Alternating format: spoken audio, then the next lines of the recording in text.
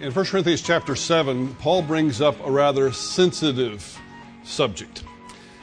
If you've been following this series of messages on 1 Corinthians, you might very well be thinking, sensitive subject. We've just been talking about a man who's sleeping with his stepmother, lawsuits among believers, and sex with prostitutes. So now where are we going? To the subject of marriage. Thankfully, this particular local church has not had to deal with the issue of gross immorality or lawsuits among us, and hopefully no issues with prostitutes. But I'm guessing that this marriage thing might hit a little closer to home. In any local church, this one included, you'll find everything from marriages that are struggling to marriages that are hanging on by a thread, to very strong marriages. And if the truth be known, even the strong marriages struggle from time to time. You can pretend that that's not the case, but you and I both know that it is. I've never performed a marriage ceremony for two perfect people.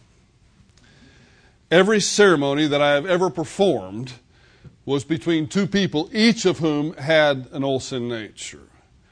And that means that sooner or later there will be conflict, even in the best marriages.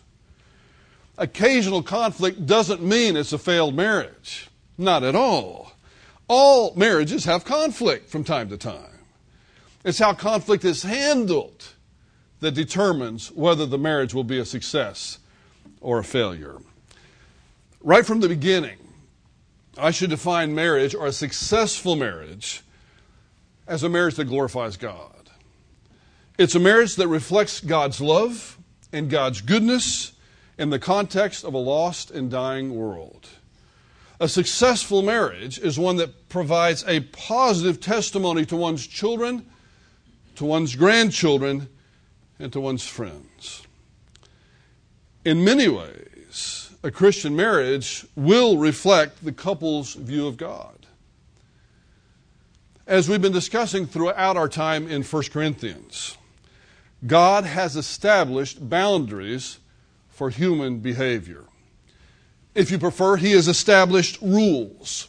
He is God. He created us. He has the right to make the rules. He's also infinitely wise. And whether or not we want to accept it, His infinite wisdom is reflected in the structure of the institutions that He's created. God invented marriage. And here's the bottom line right up front. I'm not going to keep you in suspense this morning. If you want to have a successful marriage, you need to play by the rules that God set up. It's as simple as that. I searched Amazon.com the last couple of days and found that they have over 152,000 titles with respect to marriage. 152,000, actually 152,086 to be specific. And a quick glance at some of those titles reveals that very few of them give any credence, any place at all to what the inventor of marriage thinks.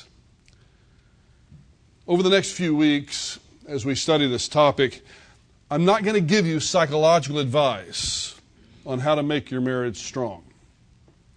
If you want that, skip these lessons, go to Amazon, buy one of those 152,086 titles, or several of them, stay home the next few Sunday mornings and absorb the material. And then you can rejoin us toward the middle of the next month when we're off of this subject. My approach will be to give you theology, not psychology. I'm going to give you the theology of marriage, if you will.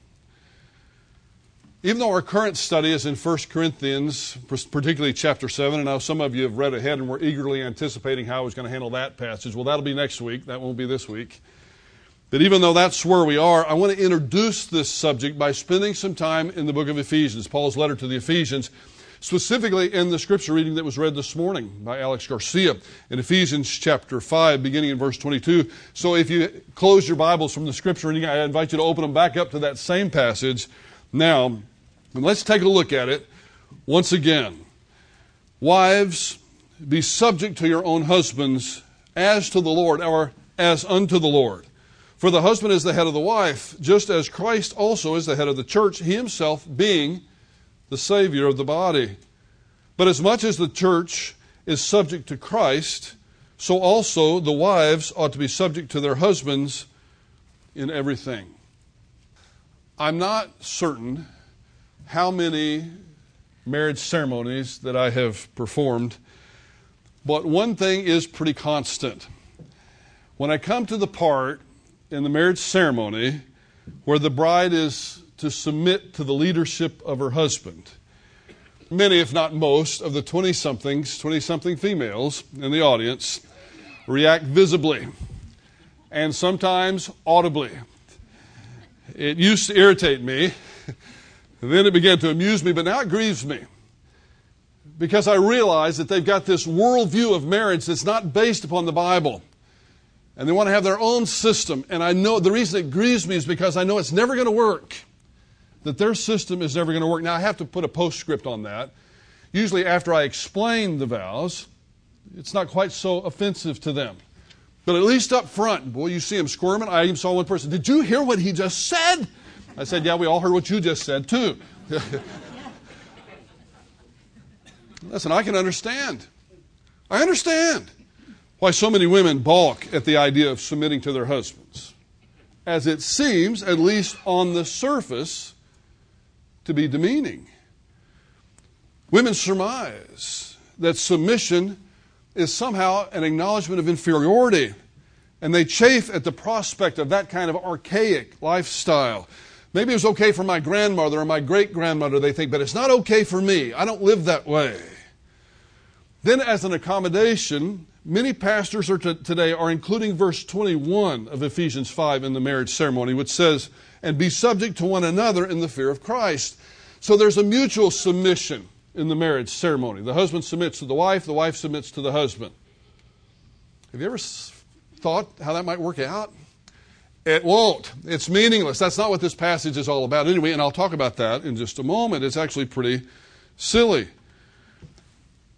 Couples who will not follow the God-ordained system of marriage are doomed to a marriage that will never fulfill the potential that God gave it. Oh, you may stay married. You may have moments of happiness, but as a Christian, that marriage won't ever fulfill the potential that it was intended to have. And that's what we want, isn't it? We want to have God-honoring, fulfilled marriages. And if we want to do that, we need to do it God's way. Let me tell you just a little bit about the overview of Paul's letter to the Ephesians, because we studied it on Wednesday night, but it's been a little bit of time now. Before we get into the specifics of these verses, following his custom, in the beginning of Ephesians, particularly in the first 3 chapters, Paul lays out this incredible theological case of the salvation that we enjoy that's a result of God's work through Christ on the cross and his elective grace. Then in the final 3 chapters, he outlines the behavior that's expected of the believer in view of that heavy theology that he presents in the first 3 chapters. Perhaps you remember that from our study of Ephesians. But the last 3 chapters tell us that we're to live a lifestyle that's marked by unity, that's chapter 4, verses 1 through 16, holiness, chapter 4, verses 17 through 32, love, in chapter 5, verses 1 through 6, light in chapter 5, verses 7 through 14, and then finally, a lifestyle that's marked by wisdom. That's chapter 5, verse 15 through chapter 6, verse 9. That's the section that this information about marriage is found in. That portion of Paul's letter to the Ephesians where he's telling us, based upon that incredible information I told you about you being saved, how you got saved in the first place, I want you to live wisely. And part of wise living, a great part of wise living, is the whole idea of a God-honoring marriage. There's a difference between wisdom and knowledge, although the two are certainly related. Wisdom is knowledge properly applied. It's one thing to know all that the Bible says about marriage, for example. I know what I'm supposed to do. I've heard that in counseling sessions when I pull out the Word of God and say, listen, can we look at the Word for just a moment? I know all that. Okay. Are you doing it? And then that's a different subject. So it's not just knowing, it's doing, and the doing part is the wisdom part. You got to have some knowledge before you're going to have wisdom, but the two of them go together. In this particular section, particularly in view of verse 18, Ephesians 5:18, don't be drunk with wine, for that's a wasted life, but be filled up by means of the Holy Spirit. We're encouraged by the Apostle Paul, who's teaching under the ministry of the Holy Spirit, to live a lifestyle that's characterized by wisdom as a result of being filled up by means of God's Holy Spirit. Wise living is the key to successful relationships. And wise living means doing things God's way, under God's empowerment. The result of the filling ministry of the Holy Spirit, we saw, were four different things. Speaking to one another in psalms and hymns and spiritual songs. When we sang this morning, we were singing praises to God. But did you know you weren't just singing to God? Your singing was ministering to the other people in the room here today. It was primarily to God, but it also was me ministering to you and you ministering to me. As I heard those words, I will sing of my Redeemer and His wondrous grace and love to me. That ministered to me as I heard those words, as I'm singing them to my Heavenly Father. That's one of the results of the filling ministry of the Holy Spirit. Speaking and making melody with our hearts to God. That's the singing to God part. Always giving thanks to God in the name of the Lord Jesus Christ. And then finally, in verse 21, submitting to one another in the fear of Christ. The remainder of the chapter, and then through verse 9 of the next chapter, chapter 6, deals with what it means to submit to one another in the fear of Christ. Paul is going to address three specific areas of submission. The submission of wives to husbands, the submission of children to parents, and the submissions of slaves to masters, or perhaps in a more modern context, employees to employers. The presentation of the respective responsibilities in marriage is presented first, and by far and away more time is spent here than in the other two. Basically, what is going to be summarized here is that husbands are to love their wives as Christ loved the church and as they love their own bodies. That's the responsibility of husbands in marriage. Wives are to submit to their husbands as the church submits to Christ. And they're to respect their husbands. In a nutshell, that's it.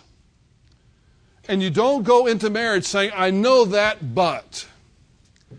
That's a prescription for failure. Your marriage is doomed as a Christian if that's the way you go into it.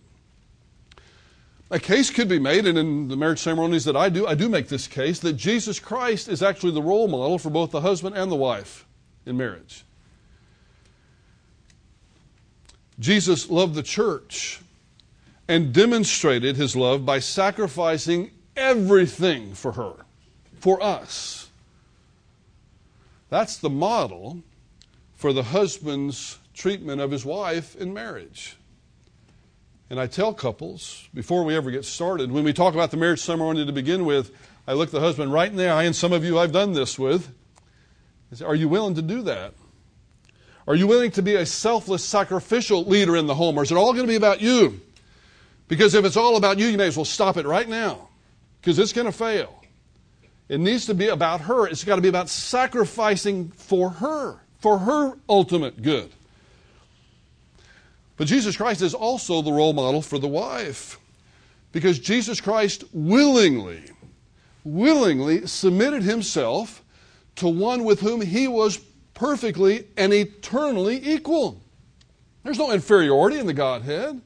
Jesus Christ willingly submitted Himself to His Heavenly Father in order to procure our salvation. So that's why I think you can make a case that Jesus Christ is the role model for both husband and wife in marriage. But how does this work out in real life? Put simply, the husband, as the God-delegated leader in the home, has the responsibility to love his wife in a sacrificial way, with Christ's sacrifice as the model. And just as there is an innate bent toward treating our own bodies well, we'll see in just a few moments, we're supposed to treat our wife well because Paul brings up this passage from the first part of Genesis that says the two are one flesh. And if I treat my wife poorly, it's like treating myself poorly because of this mystic sweet union that we talked about last week between husband and wife. He must constantly consider the needs of his wife, willing the highest and the best for her.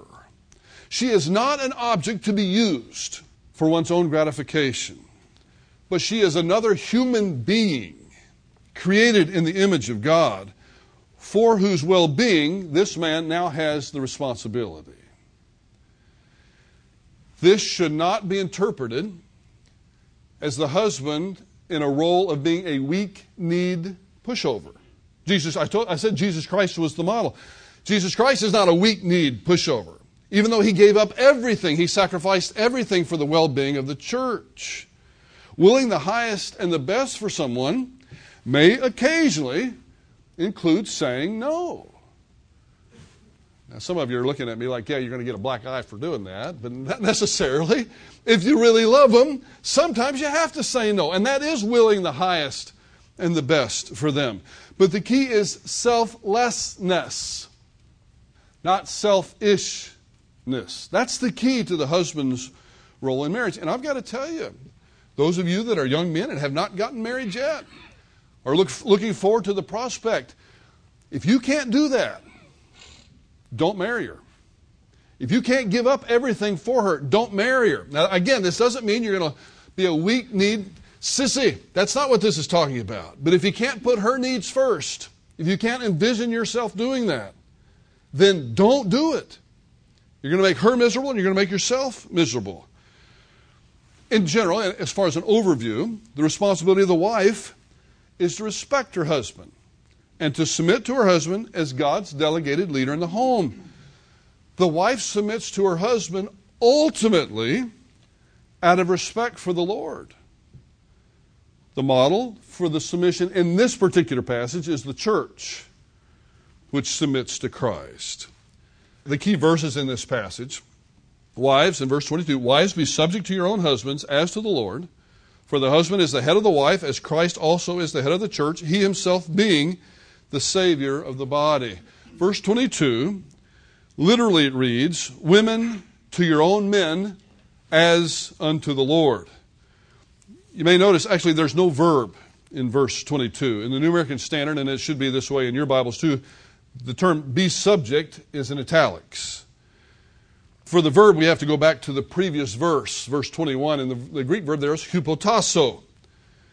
Before getting to that verb, though, which is central to the discussion, I would trust you all agree, let's make a couple of observations about the rest of these sentences, at least in verses 20 through to 24. The noun women here can refer to women in general, but here in this context, it's speaking to wives. In the same way, men can refer to men in general, but here it's referring to husbands. You see, the Greeks didn't have a separate word for husbands and wives. It's the same word as men and women, so the context determines what's being spoken of here. But I want you to notice, please pay careful attention to this, wives are not commanded to submit to men in general, but to their own husbands. This instruction here is placed firmly within the context of marriage. There have been cults in the past, and I'm afraid in the recent past, almost the present, that extend this submission of women to all the men in the cult, all the men in the group. And we've seen, tragically, the results of that kind of bad theology. It's thoroughly unbiblical. But then, so are most everything that cultists prescribe. So it's wives to their own husbands, not wives to anybody else's husband. The second item that needs to be discussed here is this phrase, as to the Lord, in verse 22, or as I translated, as unto the Lord. There has been some discussion historically as to who's the referent there, who's the Lord there. Should it be a capital L or a small l? The Greek term is kurios. Thomas Aquinas held that the term referred back to husbands, and he took it to mean that wives were, and I'll quote him, to subject themselves to their husbands as a Lord. In doing so, he's referencing 1 Peter chapter 3, verse 6, when Sarah calls Abraham Lord. Then this Sarah obeyed Abraham, calling him Lord, and you've become her children if you do what is right without being frightened by any fear. But I do this with fear and trembling, but this is one place that I would disagree with Aquinas. I think he was wrong as to the grammatical construction here, and that makes his interpretation very, very unlikely. Also, the presentation of Christ as the model for headship later makes the interpretation unlikely that the husband is Lord in that passage. No, the Lord in the passage, the ultimate motivation is the Lord, Jesus Christ. The wife submits to her husband as unto the Lord, or perhaps we could say, by submitting to her husband, the wife is submitting to the Lord. Because who told you to do it? The Lord told you to do it. So ultimately you're obeying the Lord when you submit to your husband. That would be very helpful to remember the next time that you feel reluctant to submit to your husband, because lately he's been a pretty big jerk. I've heard that before. I'll sit down in a counseling situation and we'll talk about this and say, you're asking me to submit to him? You know what a jerk he is? Do you know how he treats me? Well, first place, I'm not asking you to do anything. You're submitting to this jerk, not because he's such a great guy, but because you love the Lord. And we're not a church that amens a lot or anything. Let's don't start now. But I know a lot of times, a lot of you ladies have to submit to us husbands because you love the Lord, not because we're necessarily that great.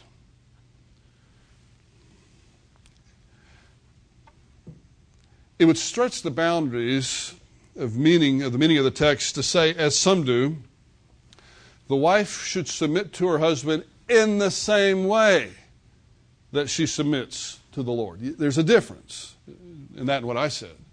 There's a difference to submitting in the same way that you submit to the Lord and saying, as unto the Lord. The reason I say that is because wives can be certain that Jesus Christ is infallible with regard to his prescriptions.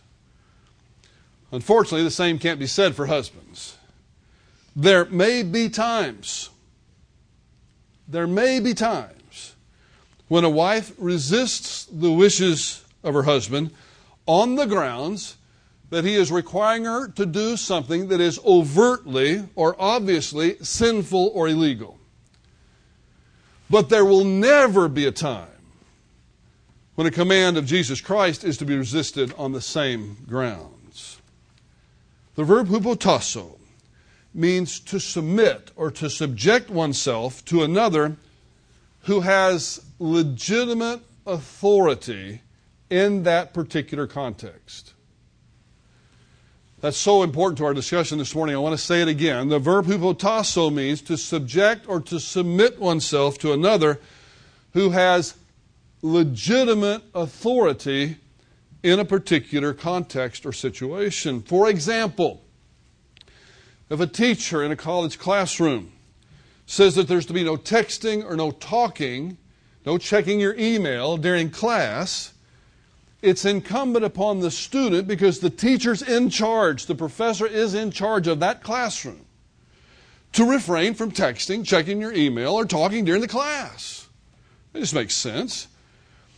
But if the class is over and the student is in the parking lot and the professor walks by and the student is texting and the professor says, I told you not to text.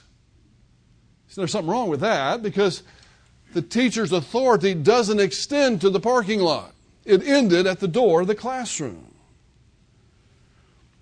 In the same way, a police officer, in the course of doing their job, has the authority, if necessary, with the lights blaring and the flashing and the sirens blaring, to cut you off in traffic if he's chasing down a bad guy. But not the authority to cut in front of you at the express line at the Randalls, because he's in a hurry and wants to watch the football game. The authority doesn't extend to that express line at Randalls. That's what I mean by submission to authority must be limited to its proper context. This is also an extremely important thing I need to tell you today. Submission to authority in a legitimate context does not imply inferiority. It does not imply inferiority. In the Godhead there exist three co-equal and co-eternal persons. Nobody who is orthodox in their theology that knows their Bible would ever say that Jesus Christ is inferior to the Father. He's co-equal and co-eternal with Him. Yet He submitted Himself to the Father, one with whom He was completely and eternally co-equal. The same way with the Holy Spirit and the Father, or the Father and the Holy Spirit. The three members of the Godhead are completely and totally co-equal and co-eternal, yet the Son submitted Himself to the Father. Submission does not mean inferiority. If it did, it would mean Jesus was inferior to the Father, and now we got a problem. A huge theological problem. That's what I meant a minute ago when I said I explained this in the wedding ceremony, and very few Christian women have a problem with it after that.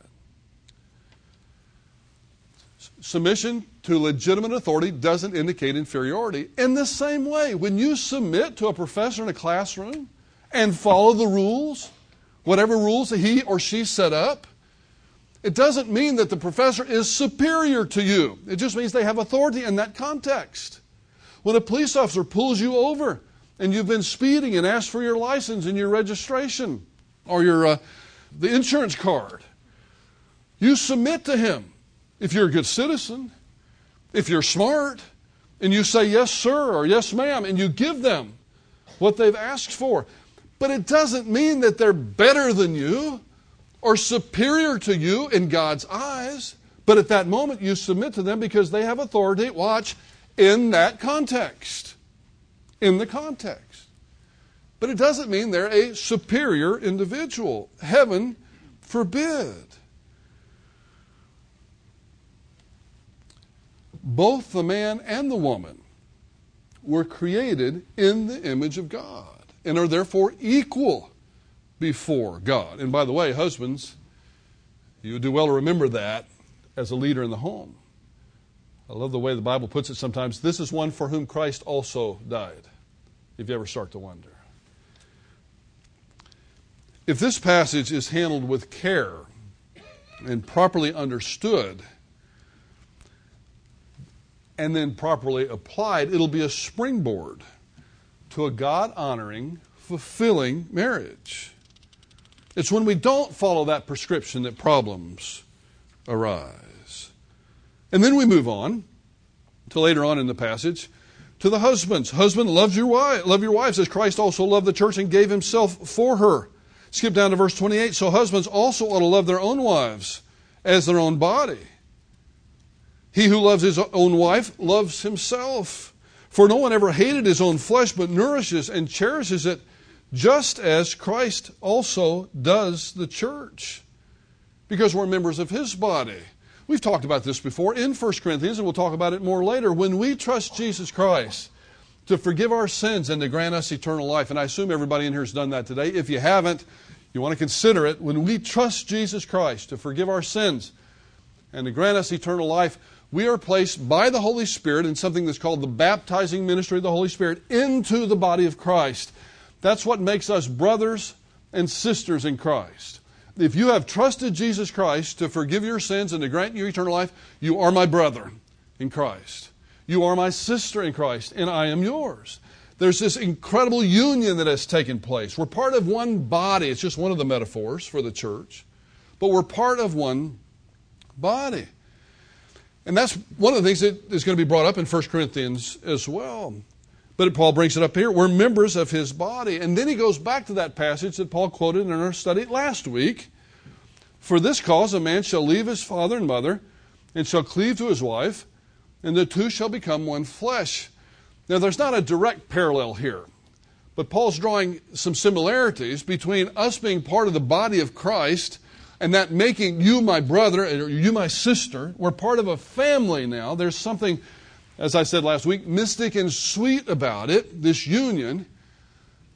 Boy, there's also something that's incredibly special about the union that takes place between husband and wife in marriage. It's not just physical, but it's partly physical. In my view, there's a union that's even deeper than purely a physical union. You remember last week, Paul was saying because of this intimacy, this intimate union, we're not to take this body and unite it with a prostitute and engage in immorality. That's what made it so bad. It was because you're violating this incredibly special thing that God did in marriage. So the second point that Paul is making to the husbands, you love your wife like Christ loved the church and gave himself for it, but you also love your wife like you love your own body. Today there are people that purposely damage their own bodies. I saw some things on the Yahoo homepage the other day about people just slashing themselves. But when people do that, don't we view that as grossly abnormal behavior? When somebody would do that, we would think immediately that that person needs to see perhaps a psychiatrist. They need some help, and they need it quickly, because ordinarily we don't purposely damage our own bodies. Now, I know you can make a case, well, we smoke and we drink Dr. Pepper and we overeat and we don't exercise, those kind of things. But I'm not talking about that. Those are kind of slow, insidious abuses of our own body. But generally speaking, if I know that the burner is hot on the stove, I'm not going to purposely put my hand on it and see what kind of scar it leaves later. That's silly. And it's abnormal, and it would be a form of insanity to do that. And Paul knows that, and all the rest of us do too. So Paul's telling us that we ought to treat this wife of ours, who's in some sort of incredibly sweet union with us because of the idea of the first marriage, what was reported back then. We ought to love our own wives as our own bodies. Notice there too, our own wives. Not somebody else's wife, but our own wives as our own bodies. You see, Paul's driving this point home, that this union that took place when you said, I do, is a very special union, both for the wife and for the husband. And again, if you can't follow God's divine prescriptions, you're better off not doing it. There are several prescriptions. When I sit down and talk to a young couple, and I know some of you are in this situation, I've talked to you before, but I'll say there's just a few things that we need to talk about. One is that I would ask you, are you a believer in the Lord Jesus? And is your husband or wife to be a believer in the Lord Jesus? If that question is answered no, you got to pull out right away. Or if the question is answered sometimes like it is, well, we need to sit down and talk. There shouldn't be any well. It should be yes, absolutely. If there's a well, then I sit down and ask them, tell me about your salvation. Tell me about when you came to Christ. I also tell people that I only do biblical vows. I've only had one time in my life, actually 1.5 times. The second time it didn't come up till a little bit later, but one time where the person backed out right then. So I'm not going to do it. Not going to do biblical vows. But the third thing has to do with giving the gospel. And I've had one person back out on that too. No, I don't want you to give the gospel at my wedding. But aside from those extreme examples, if you're going to get married to another human being who's a believer in the Lord Jesus, it makes sense to me that you would want to do it in a biblical way, wouldn't you? You've got the greatest opportunity for success, and you've got the greatest opportunity to fulfill the potential that God gave you in marriage. Now, I started this by saying that even in a church that's healthy, you have marriages of all types. You have some marriages that are struggling. You have some marriages that are hanging on by a thread right at this very moment. You have some marriages that are very strong. One of the things that is so beautiful about the way that Christ set up His church was that He set it up so that those with strong marriages and have been married 40, 50, some of you I know 60 years, can minister to those who are just thinking about getting married or have only been married for a short time. That's the beauty of a local church where you have people of all different age groups. I am fundamentally against churches that are homogenous with regard to their ages. Churches that are all 30 and under, are all 40 to 50, are all 70 and over. That's not a healthy church. I'm telling you, it's not a healthy church. Even though people think it might be growing and vibrant, it's not healthy, and I'll tell you why. Because people in churches are expected to minister to other people in those churches. And if a church is only 30 and under, who's going to minister to those young couples when they get in trouble? Who's going to set them aside and say, you know what? We went through that too. I know what you're thinking right now. I know how you're feeling. We went through that. But you know what? You can get through it if both of you will devote yourselves to the Lord. Here's what we did. And it makes a world of difference. And then, by the way, those who are the under 30 group, maybe under 25 group, have something to offer too. They've got vitality and energy and enthusiasm to bring to a church. So I'm fundamentally against churches that are homogenous with regard to their age. I don't think that they're healthy churches. We need everybody. And if you've been married 60 years, as at least 2 or 3 of you have, 2 or 3 couples, you need to engage yourself in seeking out the younger couples and befriending them and mentoring them. You have a lot to bring to the table. And if you're a young couple that's just getting started, and maybe things aren't as easy as you thought they'd be, you know how that first year, statistically, that first year is a tough year. Very difficult year in marriage because you've got 2 people who are used to living by themselves, hopefully, and then they come together and live together, and changes have to be made. He's got to learn to pick up his clothes and to do some other things that wives make sure that we learn in that first year. With toilet seats, that's what I'm talking about, exactly. But she's one of the 60-year marriages, right? Yeah, she knows that. But if you're in that younger category and things start getting difficult, let me propose something to you. Before pulling up Amazon.com or going down to Barnes & Noble and buying a secular book on how to have a happy marriage, seek out somebody in your church that has a happy marriage, that can give you some wisdom on how it's really done and can show you that it works. That's what would make a healthy church, a healthy congregation. Take advantage in a positive way of the other people that have already gone through it. Marriage can be an incredibly wonderful thing, or it can be a source of incredible unhappiness. And again, please don't amen that, but that's true, isn't it? It can be a source of the greatest contentment in life, or it can be a source of great non-contentment. Now, what I want for you is for it to be a source of contentment. Now, I know not everybody here is married. Some of you have been married and are now widowed. Some of you have been married and for other reasons are now single. But that doesn't mean that you can't still give helpful advice to those that are looking for it. That's what real mentoring in a church is. People who have the experience mentoring those who don't have the experience, and those who don't have the experience being humble enough to seek out advice from those who do.